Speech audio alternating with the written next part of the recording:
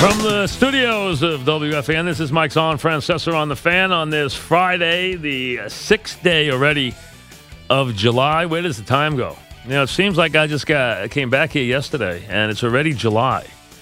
And when I get past the 4th of July, two things every year, conditioned all these years, two things jump up in my head. Two things that go off. Alarm goes off after the 4th of July. I think of this as I see these fireworks on the 4th of July night. Number one, I know that you're now a couple days away, because if you go to Saratoga every year, there are parts of the year, like Christmas time, you think about Saratoga because it's cold, and then when you sit in the snow somewhere, you think about Saratoga. And when you get to the 4th of July, the alarm goes off because you are now just a couple of days. Your countdown has actually begun. They run a big clock up there and everything. There's the countdown to I can ask Mons how many hours it is. He'll know, to Saratoga.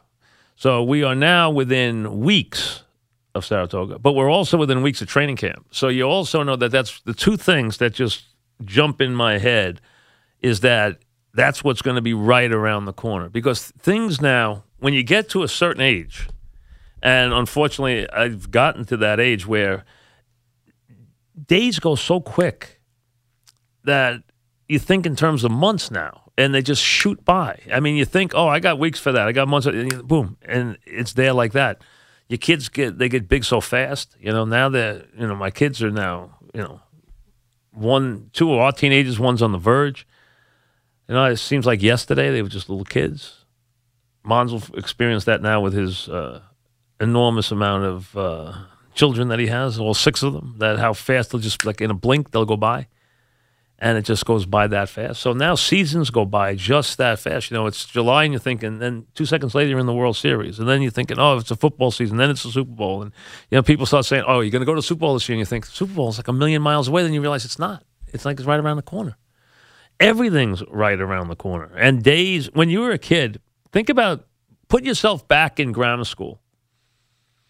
And put yourself in a classroom, and you're just staring at that clock, waiting for it to be 3 o'clock for the day to be over. And it seems like it's forever. And if you were in a grammar school like I was, back at Long Beach Catholic, where we were in the same room all day. So we didn't switch classrooms. We were in the same classroom. So we're in that classroom except for recess and lunch, we're in that classroom all day. So it just seemed like you were in there for weeks at a time, and the day would go so slowly, and every day you should be watching it just crawl. But now think, and a week goes by in the snap of a finger, where you just said, where'd it go? We were just talking about that yesterday, and it was like, it was June, it was May, it was April, and now it's July. Next thing you know, September will be here, and they'll be kicking the ball off. I mean, that'll happen before September 6th will be here before you blink. That's how fast it goes. So we are on the verge of we haven't even hit the All-Star game yet. The Yankees and Mets both have, 3 teams still to meet starting this evening. The Mets will meet them at home. The Yankees on the road. The Yankees will play 11 and 10, counting the doubleheader they will play against the Orioles on Monday afternoon. We will have the day off because they're playing both games start at 4 o'clock. So it'd be pregame into the Yankee double dip. So we'll be back on Tuesday. I'm going to the Marty Lyons golf tournament Monday, which I've promised to do this year, which I had not had any opportunity to do. So I did a couple of those this year, and one I promised to do was Marty Lyons, which I've never been to. Because those things are always at time when I'm working. So this is the first year I've had a chance to do it, so I'm going to that on Monday. And be back here on Tuesday. But before you know it, Saratoga opens, which it does on the 20th of July, for its 40-day meet, which will take you right to Labor Day. And then, you're leaving there on Labor Day night. You're closing down Saratoga, and you got a football game on Thursday. The college season actually begins the day after Bar A. Think about it. The college football season begins the day after Bar A, and we've already done a bunch of stuff for Bar A. The last couple of days here, we've done 2 or 3 things that are going to be part of our Bar A show that we've been working on here. We got some special goodies for you for this year down in Bar A. We got some good stuff. We just put the finishing touches on some of it. So we'll look forward to that, which is, again, right around the corner. I mean, it'll be here before you know it. But first, we got some baseball to play. The Yankees tonight will be up in Toronto, which is, not exactly a scenic trip when they go to Toronto. The Mets will be home against Tampa, which has done an amazing job. No one does more with less than Tampa. Look at Tampa. In a division with the Yankees and the Red Sox, who they have to play 1,000,000 times, they are a 500 team with a lineup that you look at it and say, hey, how does anybody win with this lineup? Well, they win because they pitch and they do things right and they figure out a way to get a lot out of a little. And that's why, because the owner's a smart guy. Retired as a young guy. He's done a brilliant job. The only problem is he picked the wrong city to hang out in because Tampa's a rough city to make a go of. And he's going to join us today on the same day they announce a new stadium. So we will have Stu Sternberg with us, the owner of the Rays, in about an hour. And they build a new stadium down there. So he's going to stay put because that whole area is a rough go for baseball. Tough being an owner in Florida for a baseball team. Very tough. But, they've had a lot of success, and they do, like we said, a lot with a little. And then the Mets, we'll see them tonight. And who else is on the mound than the guy who has probably got as much attention on this station as anybody in a long time, and that is DeGrom. How many times have you heard the name DeGrom? In the old days, in the early days of fan, the name there were two names that just reverberated. Didn't matter the day, didn't matter the time, didn't matter the program, didn't matter the season.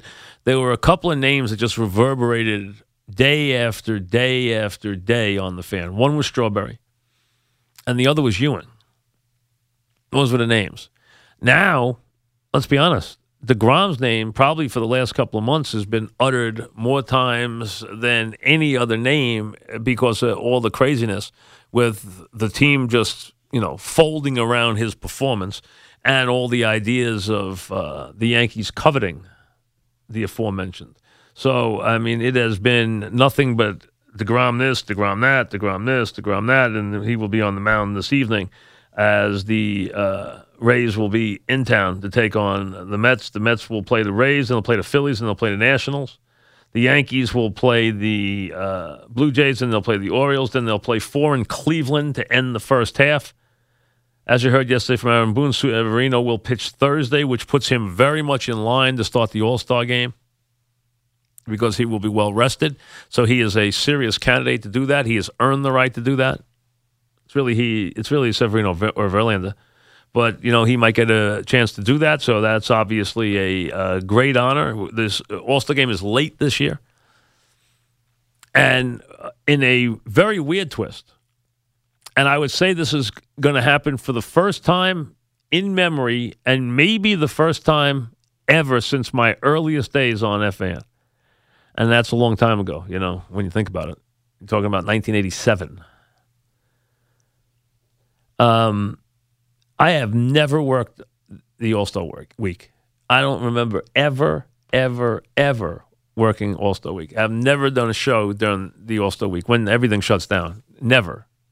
And I will do a bunch of them. I'll do a whole week of them next week, as a matter of fact. I'm going to do that whole week because obviously since I didn't come back until May, I wasn't going to take as much time as I usually take. I will take time in August, but I'm not taking any in July, except a couple of days I took before the 4th. So I'm going to be here most of the month in a very rare twist for me. So this is going to be highly unusual and actually be here and experience All-Star Week, which I don't think I've ever done.